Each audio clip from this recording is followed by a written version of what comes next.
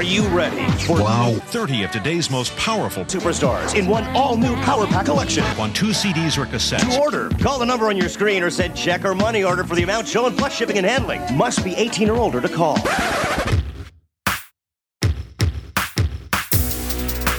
What would people think when they hear that I'm a Jesus freak? And what would people do when they find that it's true?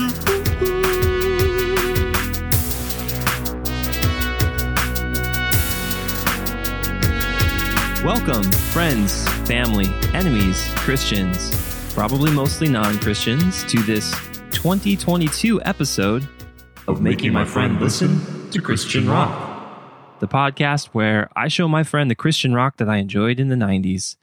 It's the only podcast where you'll find two white guys just riffing together on music. Together we ask, is Christian rock from the 90s any good? And have we listened to enough Christian rock on this podcast? Well, the answer is no, we haven't.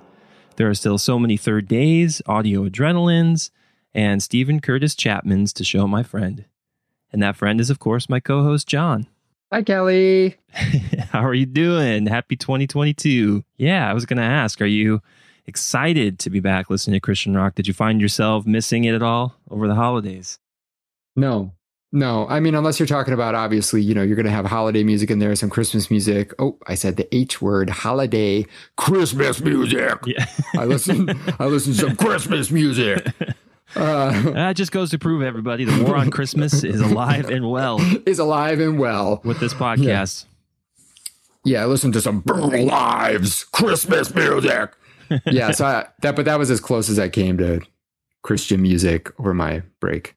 Yeah, and I've been thinking about what to do with this show this year specifically. Now that we're you start reflecting about what we've done in the past year and what we've done with this first almost year of a podcast, not quite, but the year 2022. Where can we go with it? What kind of things that I'm excited to talk with you about, which I have lots on the back burner.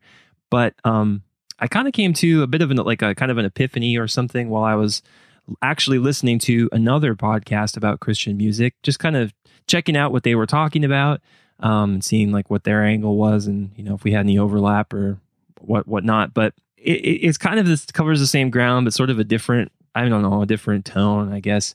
And towards the end of the episode that I was listening to, one of the hosts, he made sort of a flippant kind of comment about not enjoying the show The Righteous Gemstones, and basically because he thought that he was explaining that kind of thing wasn't relevant for our current time. The show really explores this wealthy family and their televangelism and their big empire that they've built, and sort of it's not exclusively about that. It's sort of, they use that as a foundation for the characters in the show, but they do get into a lot of that world. And the host was sort of saying it didn't connect with him because the whole televangelist thing and the hypocrisy angle is too obvious, and it's not really that interesting to explore. And as I was listening to that, first of all, setting aside the fact that the show is incredible, which with incredible cast, incredible performances, and just absolutely nailing that feeling of going to a megachurch, which is just an absurd level that you really can't it's hard to capture unless you actually go. They do an incredible job of just capturing the whole absurdity of it.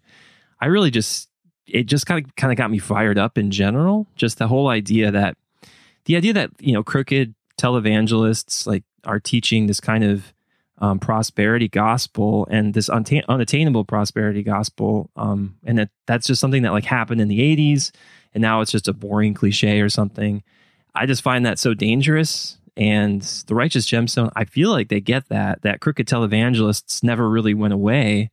They're sort of part of the American DNA, and we basically elected one in 2016. Right. Yeah, absolutely. And I mean, they will never go away because there's money to be made. And, that's religion is powerful. Religion, or organized religion, that is massive in the US, especially in comparison to other countries, it is massive here. And this connection between the American way the American dream and religion and the intersection of those two things is very fascinating as well, and is deeply tied to our whole way of life here, right? And yeah, I mean, I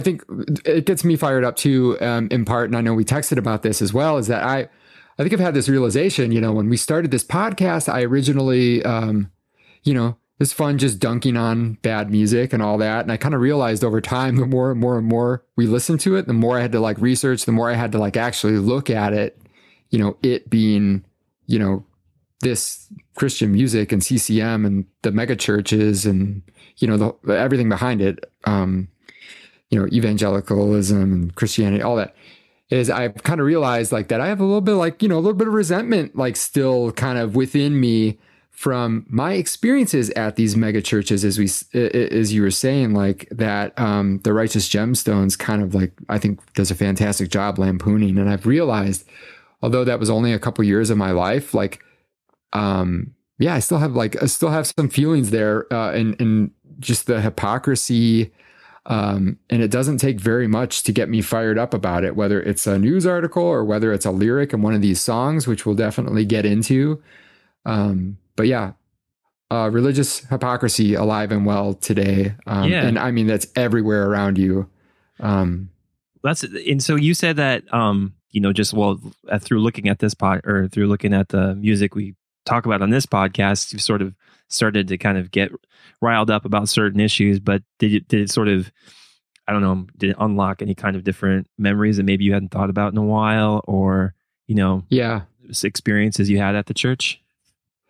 Yeah. And I feel like most of that is kind of, is coming out, and it's, like, for example, and I Kelly, I know I've joked around with you about this, but like listening to, Mission 316, by Carmen, reminded me of, so I was a teenager during this period of my life. So I was at this interesting place in my life where I was kind of, figuring out who you are, and you're like angsty and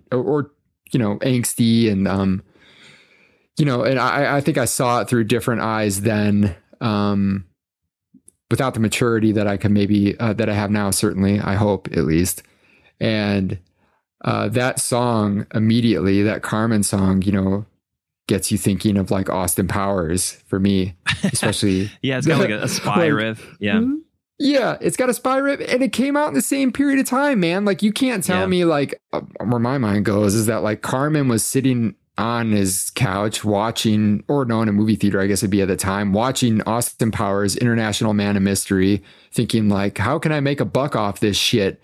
I'm going to write Mission 316, or just Mission the same Impossible. way that's, yeah, exactly. Just the same way that Stephen Curtis Chapman wrote King of the Jungle or whatever after he saw Lion King. Like, that's just pervasive in this music, is just like pouncing on any opportunity to make a fucking dollar. And so that all reminded me and brought me back to Willow Creek Community Church, being in the gift store in the mall right next to the fucking food court.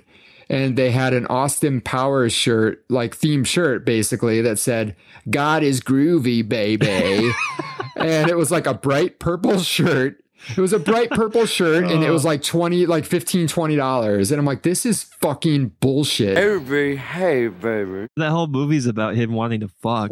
Wanting to fuck. Does God make you horny, baby?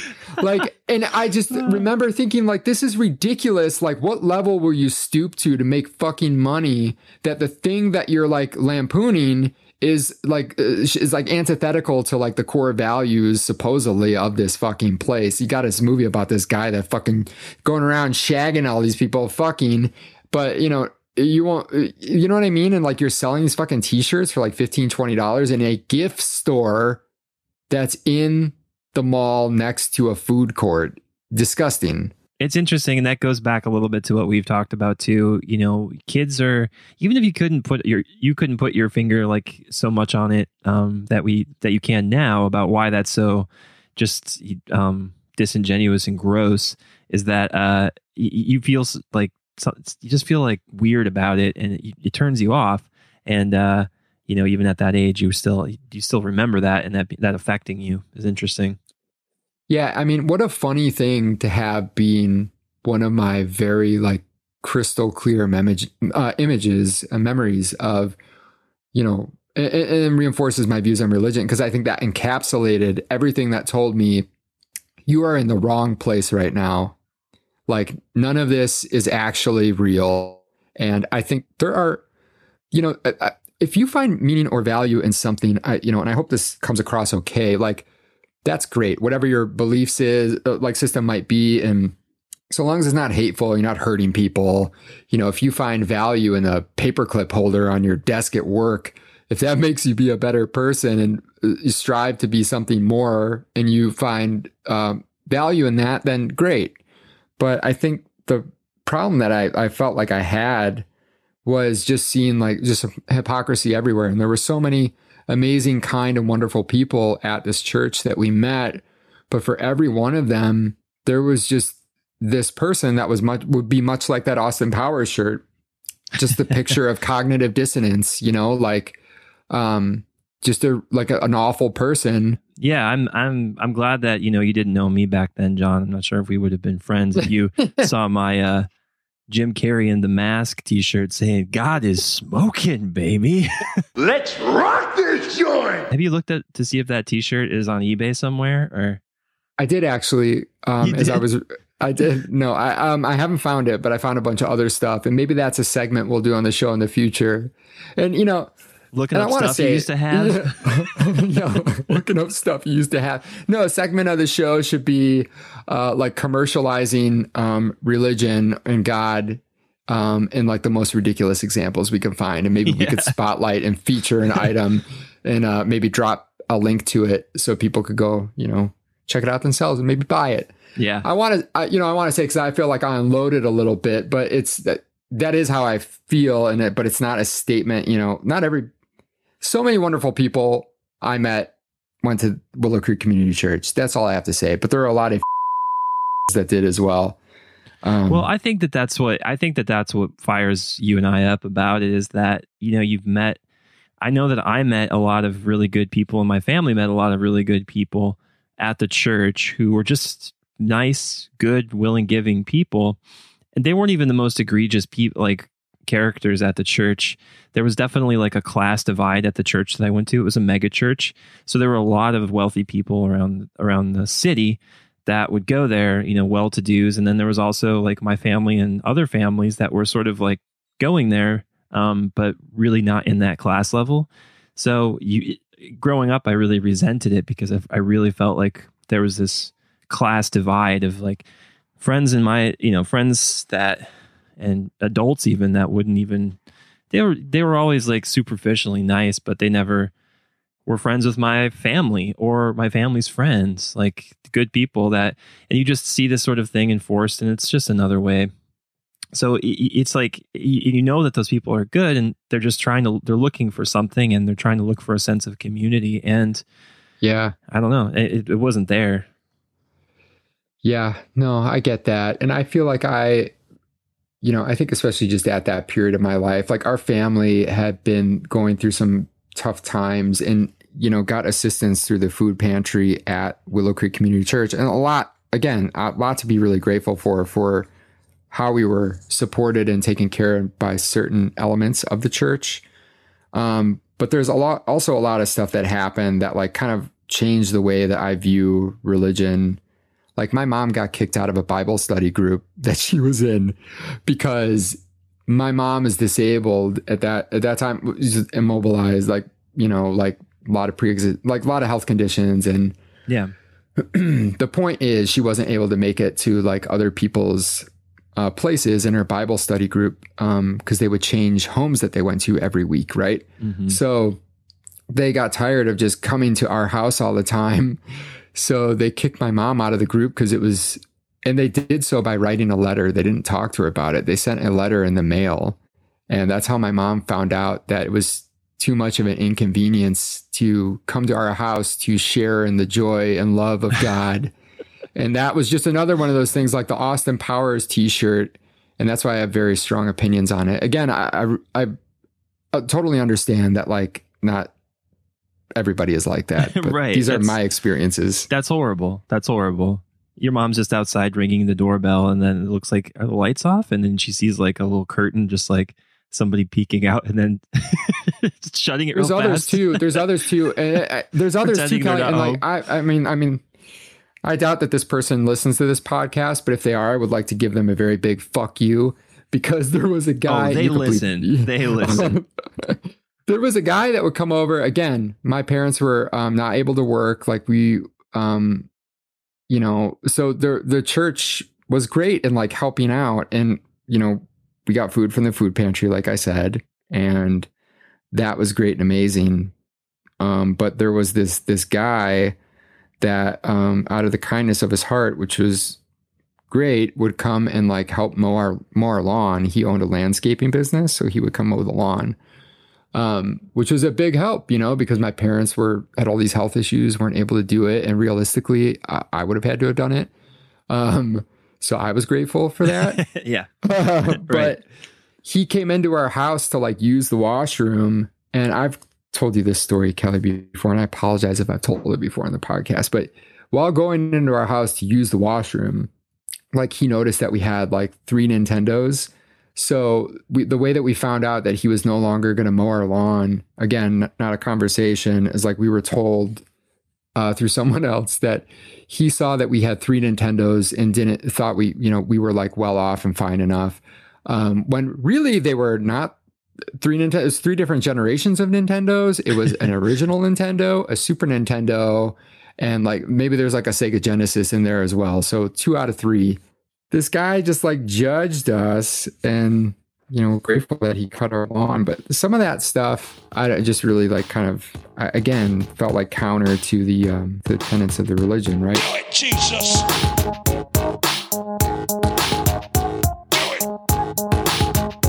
Jesus. We're kicking it for Christ. Jesus. Jesus. We're kicking it for Christ. Jesus. Jesus. We're kicking it for Christ. Yeah, so really just kind of putting a bow on that point. I think for this year, I really want to sort of try to find ways, and I think we've done that a little bit, but maybe a little bit more, where we still see some of these kind of hypocrisies in the church, and maybe any of these albums, and a lot of the albums that we review, surprisingly, the artists are still going, and there's people like Michael W. Smith, Stephen Curtis Chapman, they're still involved in a lot of these organizations, and the idea that I think maybe we didn't want to do this in the first place was just like sort of like rag on easy Christian rock albums from the 90s. I mean, that's fun too, but I think that it's more interesting to sort of think about that in relative to like what's come after that. I think things like the Jerry Falwell Jr. scandal at Liberty University, somebody like Joel Osteen,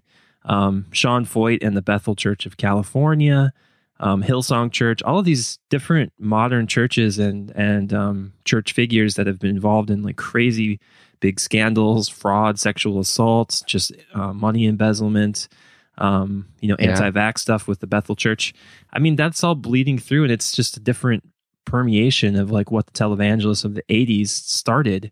And that's just because it doesn't always appear exactly as the 80s televangelist form doesn't mean that it's not still alive and well. And yeah, I think that there's a podcast called the QAnon Anonymous podcast that explores a lot of these different quote fringe churches that have started to gain steam, especially under the pandemic. That's really interesting, and they kind of basically show that this stuff isn't really gone away, even if the you're not going to find it on your nightly news like you would something like Tammy Faye Baker or Jim Baker. Right. Yeah. Well, that's good to know that you would like that in the new year with the podcast. What I would like in the new year is to listen to one good album. We're kicking it for Christ. Speaking of albums, we are discussing the 1998 Christian music compilation, Wow 1998. And before the Spotify playlist, before the iPod playlist, before the burned mix CD, and yes, before the mixtape, record labels kind of use these compilation albums. They cashed in on a cheap and easy way to promote their artists by compiling 30 hits or hopeful hits onto one glorious sampler album in the Christian world. WoW 1998 was the third compilation in the WoW series, following 1997 and 1996, of course. But the title is kind of confusing because it actually was released at the beginning of 97, and it was released for 98, I suppose. So it's kind of a little bit behind anyways. Oh, so he wrote it before Austin Powers. Just a little bit, yeah. But Mission Impossible came out since then. I think it was maybe more Mission Impossible. Spies were huge in the mid-90s. So then he enjoyed the unintentional benefit of Austin Powers entering our cultural zeitgeist. Groovy, baby. Yes, and so this compilation boasted 30 tracks on 2 CDs at a pretty low price, and featured the biggest names in Christian music at the time: Amy Grant, Michael W. Smith, DC Talk, Jars of Clay, Carmen, Rebecca St. James, Barb Carlisle, and so many other people. 30 of them. So I know you've not heard this compilation album before, John, so I'm not even going to bother, but maybe do you have any memories, or can you give us a little insight into any sort of experiences of compilation albums that you had or knew about as a kid? And I'm going to guess maybe you were familiar with something like a Warped Tour comp or a Punk-O-Rama comp, something like that. Oh, yeah. I had like 5 Punk-O-Ramas. Short Music for Short People, probably one of the great comps in my opinion. Yeah, those are probably like the first ones that come to mind. I love a compilation, like a good compilation, because what is a compilation? Like in essence, right, at least to me, it is a chance to showcase new artists, right? And also the lesser heard material, like the B-sides, what have you, maybe from like more established artists. Yeah. So, but in taking that to like this context though, with bands that don't really have what I would consider to be great songs to begin with, the idea of an album full of what might be their lesser known material is quite frankly horrifying. But regardless of that, like, what do you think of when you think of compilations? Well, I didn't have any compilations really per se. I didn't really have the punk kind of compilations. I just had friends that had gotten into that. When I think of them in the 90s, I mean, the 90s were full of it's like soundtracks, right? Like I just had so many soundtracks. I remember bumping the Crow soundtrack, the Cable Guy soundtrack, Escape from LA, Batman Forever, Austin Powers.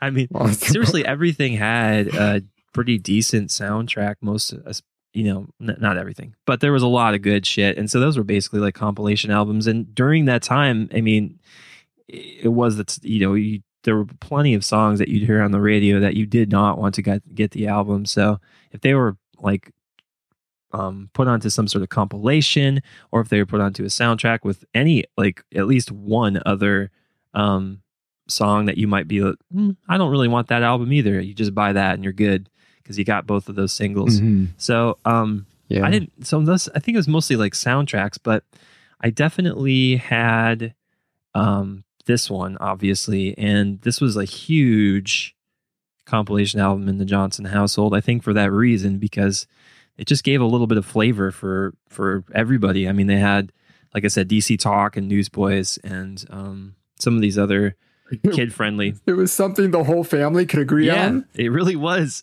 Oh, absolutely. And then, I mean, clearly you could know why adults would like it, because a lot of this shit is just boring adult contemporary, like light rock. But no, it was something that it wasn't.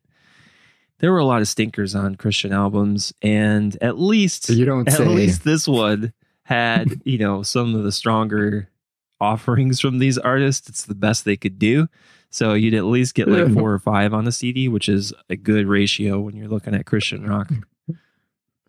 Yeah, 4 or 5 out of the 33 tracks on this album. And, that's like my first impression of this. And I texted you joking around about this, is like how it's funny to me that this album, when we talk about like what would be comparable to this would be like the Now series. Now that's what I call music volume, whatever, right?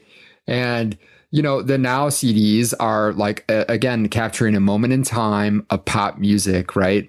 And, you know, but still at the same time, like those songs looking back, like people might not consider like great songs like Hanson, Bop, or, you know, whatever else, like Zoot Suit Riot, Cherry Poppin' Daddies. But what I found like listening to this is like even like the bad songs on the like Now CDs are like just infinitely better than the best of the best songs on the Wow compilation. And that is funny to me.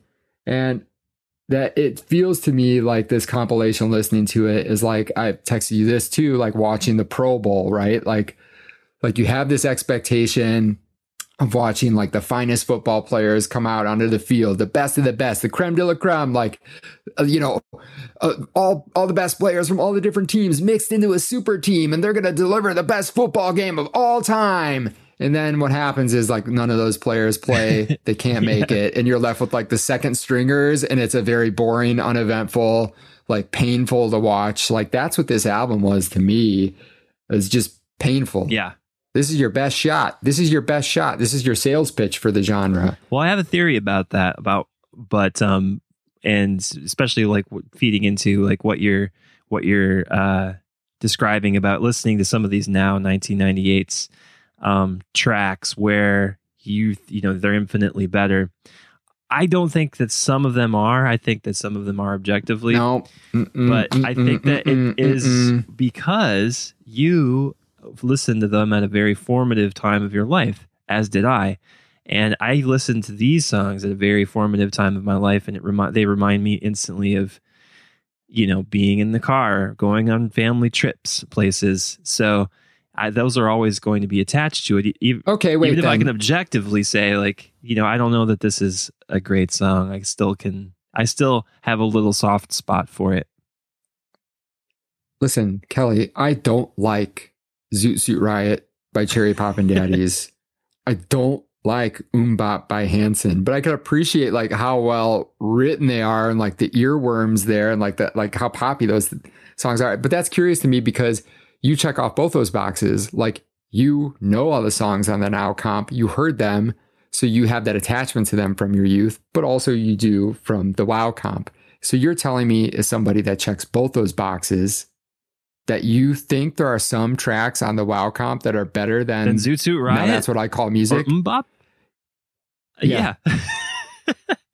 I don't believe it. What song? What song on this comp is better than Bop? Well, I think that the song, let's see, I got to pick. So you don't even know the name of it. You don't even know the name of it. Instantly not good. No, I know. I want to pick one that's objective. Oh, you want to pick one that's really good. Overjoyed by Jars of Clay. I would say that that's a better song than Bop. You have got to be kidding me. That song, like, okay, that song sucks. Like, because it starts off with promise. It starts off like good. I feel like the build, the verse, the chorus is just so bad though. Like the chorus is like not so bad. It's not. It's just it's all right, right? It just feels like they're building to something, and then the chorus comes in, and it's just, you know, it's anticlimactic to me. The solo is good though. I like the solo. I like it. I like the chorus melody. I like the production. But it's no Bop. It is. I guess it's unfair to compare that. Here's what I would compare Overjoyed to. I would compare it to something like Tonic. You know, if she could only see or whatever. That's not the way this comparison works, Kelly. Wait. No. I'm thinking about that. You think it's better than the Tonic song? I hate that Tonic song. No way. Yeah, no, But that's you. You hate that. We go outside. We talk to 100 people. I would say 99 of those people would agree that Tonic is a better song than the other person. You would say 99% of people. All right, I'd take that bet. I would take the Overjoyed bet for that. I think. What does it start like? If you could only see the way she loves me, maybe you would understand. No, I don't like it. Never have. But I think it's the same kind of. Don't you think it's the same kind of, you know, lane that something like Overjoyed is going for? Yeah, I think there's a lot of these songs that are trying to drive down the same lane. And of course they are, because that's the whole thing that the CCM genre has going for it, is just mimicking. I mean, they made this as a response to Now, and they make so many artists on this make their music to fit in a little tight little window of copying other artists and mimicking other artists, capitalizing on Austin Powers and the popularity of Lion King, and then just writing whatever song to, make a buck, I guess. Well, now I'm very curious because Overjoyed was one of the ones I was like, well, maybe we'll both agree that one's decent. Were there any songs that you liked on this album would have to be my next question. Yeah, Carmen, because, and I don't like that song, but that's probably the first time that I've heard an art, at least on this podcast, that I've heard an artist where I thought immediately after one song, oh, they have their own thing. Yeah. That's them, and for is we like, it's weird. And I think that there's like a very creative, vision there that is just refreshing. And it takes a lot of chances. I don't particularly like it, but I appreciate it. That would probably be the favorite, although I hate that song though, still the same. I'm just so happy to hear you describe it that way because so I do agree with you. I think that one clearly sort of stands out as this weird sort of outlier, like doesn't really sound like anything else. And it's pretty fun. Like, even if you don't like it, it's got a lot of energy to it. And it's pretty epic sounding. But the fact that you just called Carmen refreshing on this album is just making me so excited to show you who the fuck Carmen is. And I just want you to remember that you called Carmen refreshing on this episode as we go into Carmen later this year. Yeah, okay. Okay, but that's funny though, because I thought that this was probably not his best song. Like, in thinking about the prospect of listening to more Carmen music, I thought, man, I'm excited to see what else he's got. And I just know in doing the research for this episode that apparently this seems to be like the number one hit. And then it was kind of deflating to me. I was like, oh, I guess I've already experienced the best Carmen. Oh, no, you haven't. I mean, you'll never hear another artist like Carmen in your life. That's for sure. And he sticks out on this one for sure, because I think that it really does. This one, like, I wasn't sure what to think, and I wasn't really sure. I can't even remember why I picked this one to do, other than we did listen to it a lot as kids, and I was kind of curious to remember it. But other than that, I think it is interesting that in 1998, when this was released, it was like you can clearly pick out the ones that were going for it, that were trying to get that crossover success that like Jars of Clay and DC Talk had in 1996. I mean, some of these songs are so, I swear to God. So something like what the song Disappear, I could disappear. I mean, if you hadn't told me at that time and I just like happened to turn on the radio, I would have thought it was like is this Natalie Imbruglia's second single or something? Yeah, I had that same thought about that, Natalie Imbruglia. Yeah, I mean, it's totally supposed to be like that. And the lyrics aren't anything real. I mean, once you know they're about Jesus or God, you're like, okay, that makes sense. But if you didn't know, you wouldn't think twice too much about it. So vague. I mean, that's the thing, though. That's going back to Carmen. Carmen is probably the only one on this whole album that I could actually ID, like out in the wild, that I could actually identify. Like if I were at a restaurant or something and a Carmen song came on, even knowing that I've only heard this one single Carmen song, I would immediately know. And I think there's something to be said for that. I think you'd know Colored People if you heard something like that again. But would I know DC Talk? I would know Colored People. It's not the song, it's like the artist, right? Yeah. Because DC Talk they could sound like 10 different bands, and they did sound like 10 different bands, whichever way the winds were blowing for what was popular at the time. And like, I mean, Toby Mac, I sent you that video for whatever that song was, is basically like he's got a Bruno Mars, and just jumping from wave to wave to wave. And so many of these artists, right? Michael W. Smith would maybe be the only other one. I'd say Michael W. Smith, definitely. And including Carmen. I mean, Carmen absolutely did that in the 90s, all throughout the 90s. I mean, you hit it on the head. Like Mission 316, right after Mission Impossible got popular was not an accident. I mean, the guy was very calculated. I mean, he did rap albums.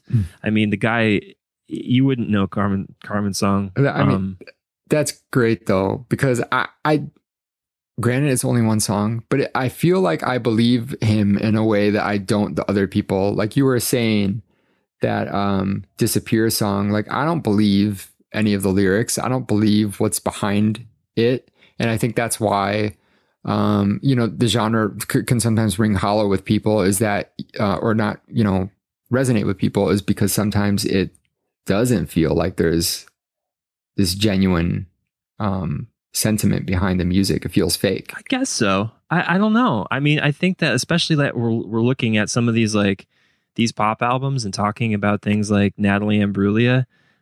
I mean, the fact that I kind of would mistake it, I feel like the same sort of mistake it for her. I just get the same kind of vibes about, and it ultimately for me, I guess I'm putting it in that level of it's on in the car, it's in the background, and once in a while you tune in and you hear a nice hook and it's good enough.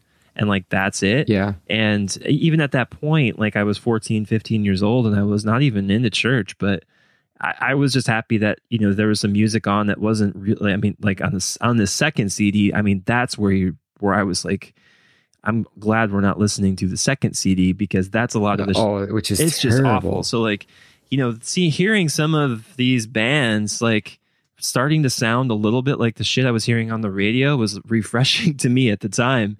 So that's why I have a really nice I guess memory to it. So I hear something like Overjoyed and I was like, oh, I just can't. I was so thankful to hear something like that over fucking Bob Carlyle or some shit. Yeah, so starved for it. Yeah, that it sounded like the Beatles to me, like we've said, So, but it is interesting that we picked this one because I think that it's right in the wake of all that. And so there was so much money being thrown into these bands. You could hear it. I listened to this album on headphones, just walking around a little bit. And it sounds great. I mean, the songs are really fucking, they hit hard, production wise, a song that Hope, the Caedmon's Call song, which is really pretty sparse and shouldn't hit hard at all because it's just a kind of a weak song. It's produced well. It's produced so the bass drum is slamming and you're just boy, this was really the time when money was flowing in that industry. Yeah. So it's interesting to hear that. My opinion is you need Jesus and you're going to church.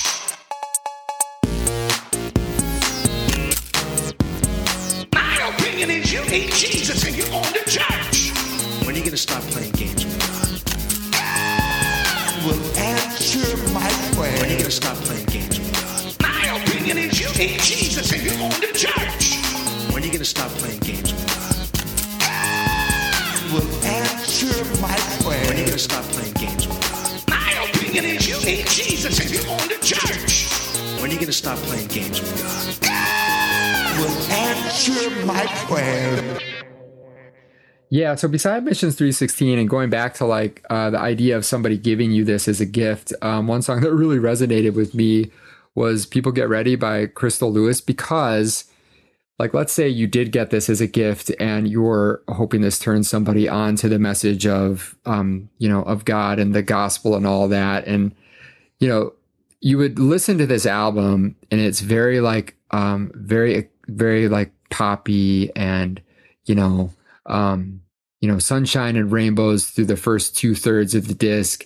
And then this track that comes about 2/3 of the way through is basically gives you the ultimatum that Judgment Day is coming. Better get ready. And I heard this song and I was dying of laughter at I cannot the lyrics because this is, to me, this is the Burn the Ships of Wow 98. This is the Stephen Curtis Chapman Burn the Ships of 1998. These lyrics, there will be a day when we will be divided right and left for those who know him and those who do not know him. Those who know him well will meet him in the air. Hallelujah. God is with us. Those who do not, they will hear, depart. I knew you not. And you're I knew you're not. Wait, the people being separated. Yeah, I mean, that just kind of struck me as ridiculous. Yeah, and the tone isn't like hell and brimfire, it's hell and brimstone or whatever. It's very it's celebratory. It's like, hey, everybody, come on. And those are the kinds of songs that are interesting when you put that on here, like next to a song like Disappear, which sounds like a light rock secular song. And then you hear that one, which is so not. I mean, it's just so specifically for a church song. And it's weird to put them back to back, but there's like so many different lanes that Christian artists could take. They could try to take the lane where they wanted to potentially have some crossover success and enjoy with maybe a younger youth demographic, or they could just start fucking writing worship songs that would be sang in church, because that's also a huge moneymaker. I mean, I know that song not because I remember listening to this all the time, but going to church, we sang it all the fucking time at worship. So in the church, it makes sense because everybody's gathered there for a certain reason. Yeah. And we're all, ostensibly there, like, and sharing the same experience, and we all believe the same thing. So, in that kind of context, it makes sense. But then you slap it onto a CD like this, and it just sticks out like a sore thumb. Yeah. I mean, I feel like if there weren't so many goddamn rules, you would probably get like more creative output, because like listening to that Cabman's Call song, Hope to Carry On, which struck me as very Jesus-y at first listen. But I listened to it a couple more times and that's a good song, and I've started looking into this, and yeah, I mean, I think part of the point that I was getting to with there being so many rules is like, I found out about this guy, Derek Webb, who's in the band, right? And like how, because I read a YouTube comment where somebody was like, basically like just eviscerating him, that he should burn in hell kind of a thing. And I was like, oh man, what did this guy do? And like I Googled his name and it's like, everything that came up on Google, like on my search, beware of CCM artist Derek Webb. Derek Webb curses and promotes homosexuality. Ex Cabman's Call member and Hot Water again. And I'm like, what did this guy do that put him at odds with this community? And it actually really made me like really like him, because like he took a stand creatively, because he used the word shit in an album. And here's what's messed up about this is he said that he had an artistic reason for using it, and they asked him to remove it. He's like, no, like that's how this is my song, and that's how I wrote it. And they're like, the label's like, you have to you have to remove it. So it's crazy to me that like the label still releases the album anyway, because of course they want to make money. And they came up with this compromise where he released the censored version, like self-released it, but it made him like this pariah, like because he used the word shit. And then he was under more scrutiny because of this lyric from a song called Wedding Dress, where he says, "'Cause I'm a whore, I do confess, I put on you like a wedding, or I put you on like a wedding dress." And that got his album pulled from shelves, right? And then again, one of his friends, Jennifer Knopp, came out as a lesbian, and he was pressured to make statements about some of the lyrics in his song that are construed as being,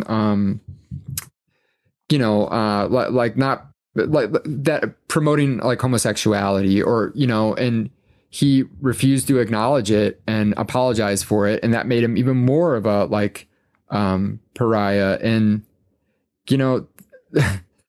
like the irony here to me is that I think there's this criticism of the CCM genre, and maybe on the CCM side, labels like, and people within the genre feel like, why don't more people listen to this music? And if they just listen to it, they might enjoy it. And maybe they would listen to this WoW comp and they would be turned on to these artists and the word of God.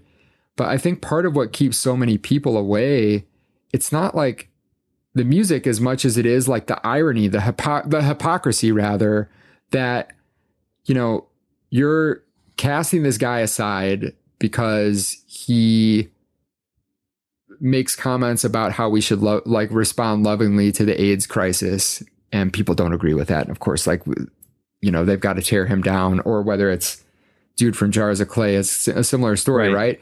Is I feel like that turns people off because the hypocrisy, number one, the culture around it, and then number two, the music sucks because look at like everything I just said.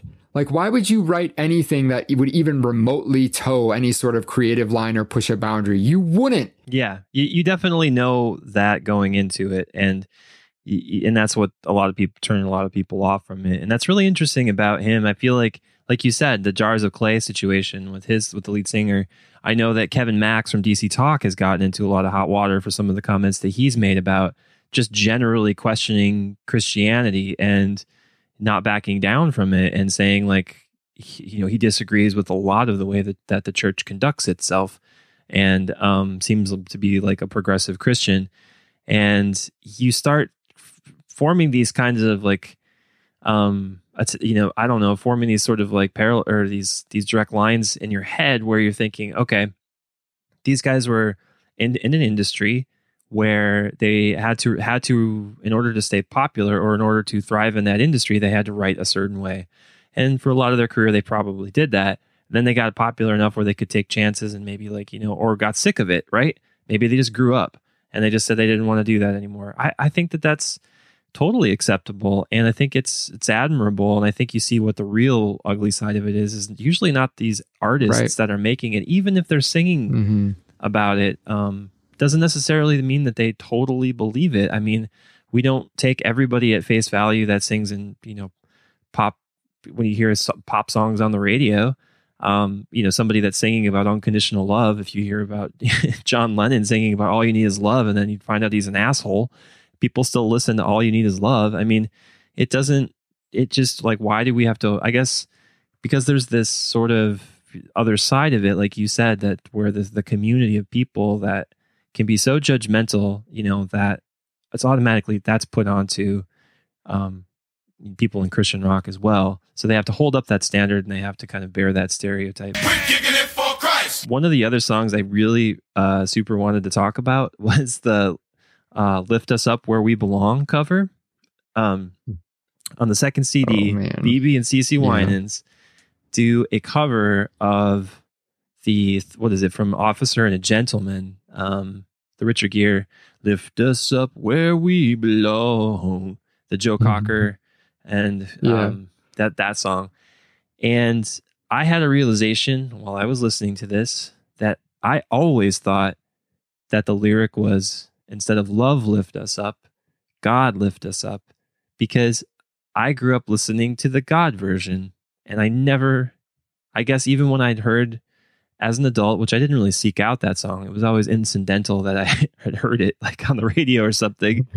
I just didn't even think about it. I just thought it was, that must be the song that I heard. But I was listening to it and thinking, oh, I didn't realize they changed the lyrics. Oh, they did change the lyrics. Oh, they changed a lot of lyrics. So they covered the song and changed a lot of, if you go through it like line by line, they just changed a lot of it to just be more Christian-like. And so I looked it up and I didn't realize this, but kind of an interesting little tidbit is that these two started on the Tammy Faye Bakker and Jim Bakker PTL hour, the Praise the Lord. They started as like background singers, and it was actually Tammy Faye Bakker apparently who suggested that they cover this song. She heard it on the radio and was like, "Oh, maybe you guys could cover this, but rewrite the words and make it Christian." And it turned out to be like a huge success. So that song was originally released in like 1984 on their debut album, and they re-recorded it in 1996 and put it on their greatest hits album, and it won the fucking Dove Award. So it like got re-released, and then it was. That song won the Dove Award? Yeah. I won a Dove Award. Oh, yeah, and so... My goodness. Yeah, that's why it was on this greatest hits, because I was like, what the hell is this cover doing on here? And it just opened up this whole like different world. So anyways, it was interesting. I actually did listen to it and thought, you know what? I mean, they have great voices. It was actually kind of nice to listen to. It's just, it's a good song. Yeah. So. It is. They didn't write it, but... but they did it justice, I will say. Yeah. So I did like that one. But man, that second CD, I guess I had another realization that we pretty much only listened to the first CD in our house, because I don't remember a whole lot about the second CD, but it just careens to a halt. Like, oh man, boy. I'm so glad to hear you say that, because this whole time I'm been just tied up inside, worried. Oh, I hope we don't have to talk about the second CD. It's time. I tried. It is unbearable. Really bad. Just when you think you've seen the worst, it gets even worse. I mean, there's a little bit of gospel. There's a little bit. It's more just the adult artists. I mean, if you look at the pictures of the people that are on there, they were all a little bit older. They're definitely for a different crowd. Whereas you have Jars of Clay, DC Talk, Newsboys on the first one. We didn't talk about the Newsboys track. Did you like that track? Yeah. I mean, like, comparatively, that was pretty catchy, right? Yeah. Compared. Yeah. There's not a lot to love on this one. There's an Amy Grant song on here that's a total snoozer, which tells you all you need to know. Stephen Curtis Chapman, the less you know, the better about that song. There's a song on here called Breathe on Me. And let's just say, not a song you want to sing during a pandemic. Am I right? Yeah. I was thinking, yes, it'd be funny if they started like censoring radio songs for anything that mentions breath, like they did, like during 9/11, they had censored all those songs, like for dying. Freedom Prize. Yeah, like they censored, like censored songs and just Ticket to Ride by the Beatles. They couldn't play because it like referenced being on a plane. They wouldn't play, so they would play like Every Breath You Take, or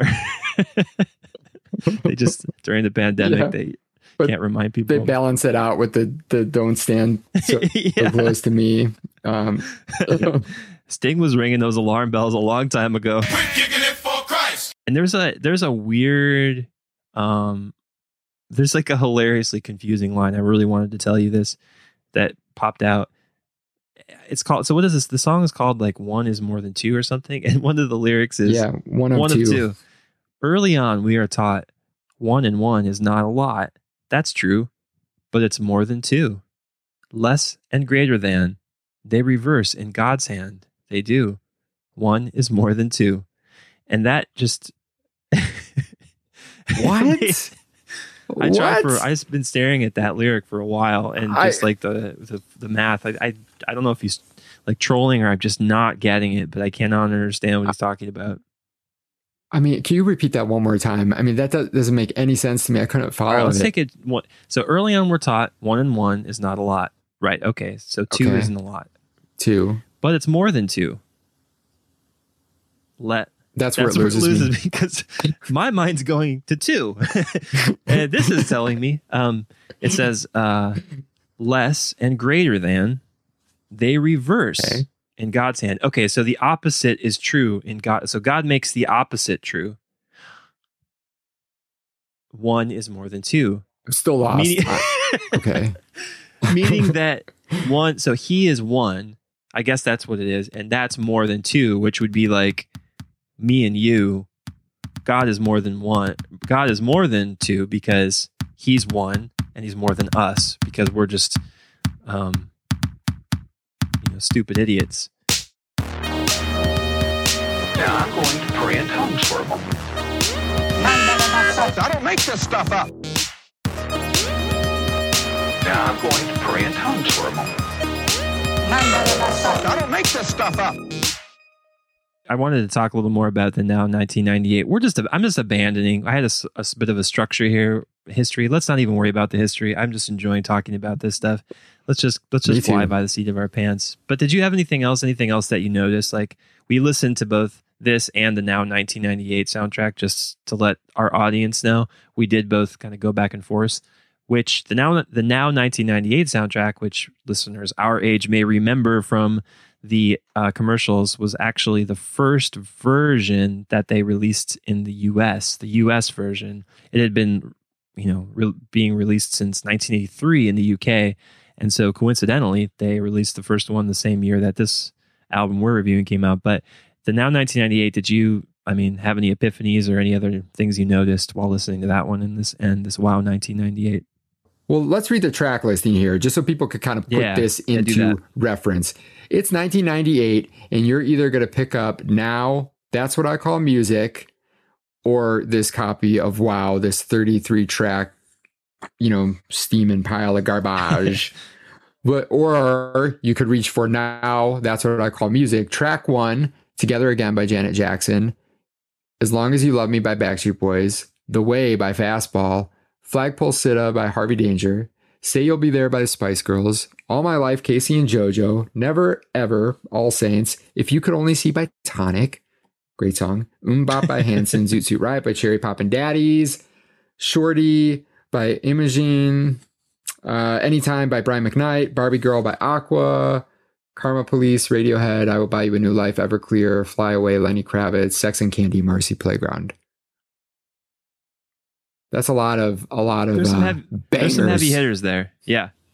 I mean, there are certain songs on that one that could just never be, like Christian, because they're just too unique. Like you said, Barbie Girl, something, Karma Police, Flagpole Sitta, Sex and Candy. Some of those songs are just too like singular, and just they have a different kind of a style. Carmen is probably as close as it comes to the Christian equivalent for Aqua. I mean, he definitely is the only one that seems to have any fun. Everybody else is pretty serious. But I mean, come on, Jesus, let's go party. Hey. Oh. Absolutely. I'm surprised. Oh man, I wonder if he did do something like that. He got into like Euro dance. I'm sure. I mean, Mission 316 kind of has that vibe, a little bit of a Euro dance. Yeah. It's like pretty fast. Actually, like listening to some of these where I can say like, you know what, I do like Say You'll Be There, even though there's like you said, there's nothing to really like believe about that song. It's just a nice like song that's catchy. I think it actually does kind of almost steal my reserve to just sort of embrace the fact that I do like a song like Shine by the Newsboys or Overjoyed by Jars of Clay, because like, interesting. I can go back and listen to those songs and enjoy them. And I can go back and listen to these songs and enjoy them too, just because there are, a couple that's always slip through the cracks, despite themselves and despite their best efforts, that end up being good. Well, and I've said this before to you in the past that like, obviously music is subjective and it's like food. Sometimes, you're eating like a filet mignon. Other times, you're eating like Taco Bell, listening to Bop by Hanson, and there's a place for that. Either way, so try not to be judgmental, except for on this podcast when we talk about CCM music, which is definitely like the worst of the worst, like astronaut food or something. Like it's only something you eat in space when you have access to no other food. Like that's the genre. Yeah. So this was part of like going to be part of the biography that we did, so. Looking this up, and the guy that's sort of general, I mean, at least on Wikipedia, is credited at Sparrow Records from bringing this idea of Now Records and doing it for Christian artists, and sort of tasked with getting Reunion and Word Records on board. Grant Cunningham, he has a quote that's kind of interesting in that he sort of basically confirms everything you're saying about like the sort of like where Christian music sits in the pantheon of like music at large. And he's had this quote in 2017 kind of talking about the state of Christian music. He still was an A&R guy over at Sparrow Records, had been in the business for a long time. And he says, "My desire would be that the music Christian artists create would be among the most original created by the culture at large, not imitative of anybody. As long as our music is set apart by the beauty of the Lord, the truth of the gospel, or simply tagged Christian, there are many people who will refuse to support it. This is all the more reason why our music must rise to a higher standard of creativity, uniqueness, and authenticity. It's only on those terms that we can hope the world might take notice of our art and might find some of the Lord in there. When will this happen? Maybe never." Yeah, maybe never, Kelly, because Christian music is never going to have an artist write Wet Ass Pussy if they're not going to let like Derek Webb of Caedmon's Call say the word shit in a song. It's so not restricted. I mean, you get what I'm saying. That's an extreme example, but, like creative and groundbreaking work comes from challenging those boundaries, perceptions, and it's not just the music. Right. Right. If you're not you know, it extends to other issues beyond the music, whether it's, whether it's like he was also like, got a lot of flack for responding or talking about the AIDS crisis, right? But if you're talking about like, marriage, same-sex marriage, other issues, other people that have gone on like out on a limb talking about these things, if you're not going to allow for like those conversations to happen, how are artists like supposed to feel like they have any sort of like creative license or liberty or the ability to like express themselves? And it's going to be it's going to be reflected in the music. Yeah. And it's definitely not going to seep to the top of like and be pop music. I mean, pop music exists at a very, you know, like very safe sort of certain level. And a lot of, you know, I think in the 90s, I guess we still see it a lot too now with, you know, people with internet artists and a lot of the recording shifting to home. You see a lot more creativity because people are sort of unbounded.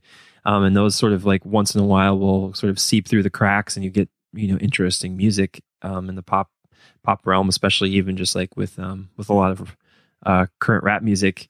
And in the 90s, you know, you see those like weird outliers that kind of get put in the mix, like a Sex and Candy, where the major label artists or major labels were starting to just sort of throw so much money that it encapsulated a lot of different genres and weird sort of songs, and so that they would see some, you know, creative songs, you know, get pushed through here and there.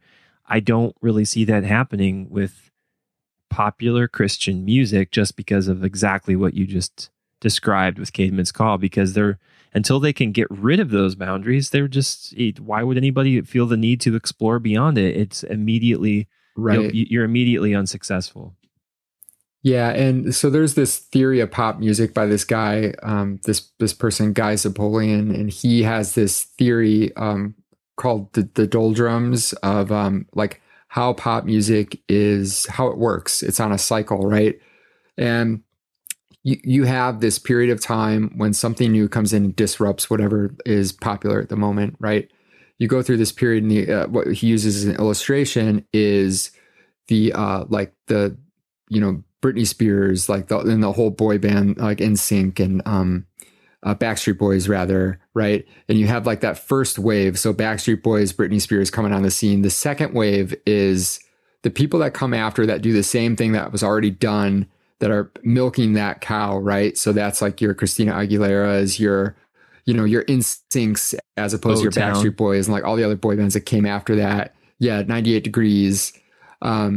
And then what happens is, this is very important, you enter a period called like the doldrums, where you're milking that cow so much that everything gets stale and repetitive, whether it's like that whole era of boy band music and pop music there, or whether it's grunge. Like, you know, in the 80s even, like, yeah, grunge, or whether it's in the 80s, you know, with how like bloated like progressive rock and classic rock kind of got and dominated the airwaves. And in this case, it creates an opportunity for someone to come in and disrupt it. So in the boy band era, like Britney Spears and that pop era that existed then, who came in? Like Eminem, Limp Bizkit, like people that weren't traditionally artists that would fit within the pop context. But because they were the alternative at that time, it created an opportunity where there was much more than what would be like the niche market that might normally like be turned on to something like that, because there's that much of an appetite, and then it resets, right? And it continues. But that doesn't happen in Christian music, as far as I can understand in my limited knowledge of it, because I think it is all doldrums. There isn't that dynamic, is, you know, that I see, at least in what we've covered. Right. Well, like, and we're talking about mainstream Christian music too. I know, like, especially in the 2000s, there's a lot of stuff out there, right? Yeah, obviously. Yeah. And I don't really know much about, other than, you know, there are some, like, once Christian metal bands started popping up in the 2000s, I know that there's a lot of respected Christian metal bands that, you know, pushed boundaries a bit. Oh yeah, and I should say there are a ton. I'm speaking from a place of very little knowledge about it. I think just relative to what you know, just in general is the genre. Well, you know what, right? And there are people that push boundaries, but in general as a genre, that's probably the case. I think you're right. I mean, I know specifically, like, if we're talking about like Christian, because you have to have a big appetite to like for somebody to break through, which means there has to be a lot of people that are like not. and why? Satisfied. And why would it change at this point? It's hard to see it, right? If it's gone this long, I feel like I feel the same way every time. If I were to go back to Rockford and put on the like current rock station, I wouldn't hear, the current like the rock that's up for awards at the Grammys or something. Anything that you would traditionally think of like this is the current rock bands, like Imagine Dragons. I'd hear all these bands that sounded like they were like weird sort of posts, like almost like Seether kinds of bands that are still making music and still putting out records, and they're just stuck in this strange like time, like sealed in time. I think it just will always kind of be like that. And that's kind of where Christian pop sounds like. If you turn on a Christian, I mean, as far as I know, like granted, I haven't listened to the Christian rock radio in a long time, or Christian pop radio, but every time I have in the recent past, it sounded like, anywhere in the 2000s or even some late 90s stuff like that we're hearing on here. It doesn't sound that different. We're kicking it for Christ. And before we do wrap it up, I do want, again, thanks everybody for the support last year. We're going to be back in business here going forward. We got some good plans for 2022 already, and we're really excited to record some more podcasts, get some more guests, and talk about some more Christian rock. And it's really fun for us. And if you haven't yet, and you're this far into the episode, consider following us on social media. We're on Twitter and Instagram, and you can find all the links at our website at www.makingmyfriendlistentochristianrock.com. So to wrap it up here, John, we have to do our obligatory rating on a scale of I'd listen to the album again, I'd put a song on a playlist, I'd listen to the album again, maybe in a couple of years, or I never want to hear a single note of this album ever again. Put that Carmen song on again. I don't know when. I don't know when or what the circumstances will be, but I can guarantee I will play that song again. So Carmen's the life. He's the lifesaver here. He's the one that saves us from being completely never want to hear a note again. Yeah, you know what? I might listen to that Hope to Carry On song. Not that I really like that song, but I feel like the most recent time I kind of listened to it, I think I was kind of like there's some good melodies in there, and I think it's I want to go back and like maybe get a little taste of that. Yeah, and that's good. I mean, we're still talking about 30 songs here, and that's really not a great ratio. I have to say the same. I mean, just for myself, it's always hard to tear these apart from my memories, but I do really like that Jars of Clay song. I like the Newsboys song. Probably would just maybe listen to those albums if I was feeling it, but there are a couple of other ones here that aren't too bad. But I'm saying give me a nice couple years until I forget what these songs sound like, and then I'll check them out again.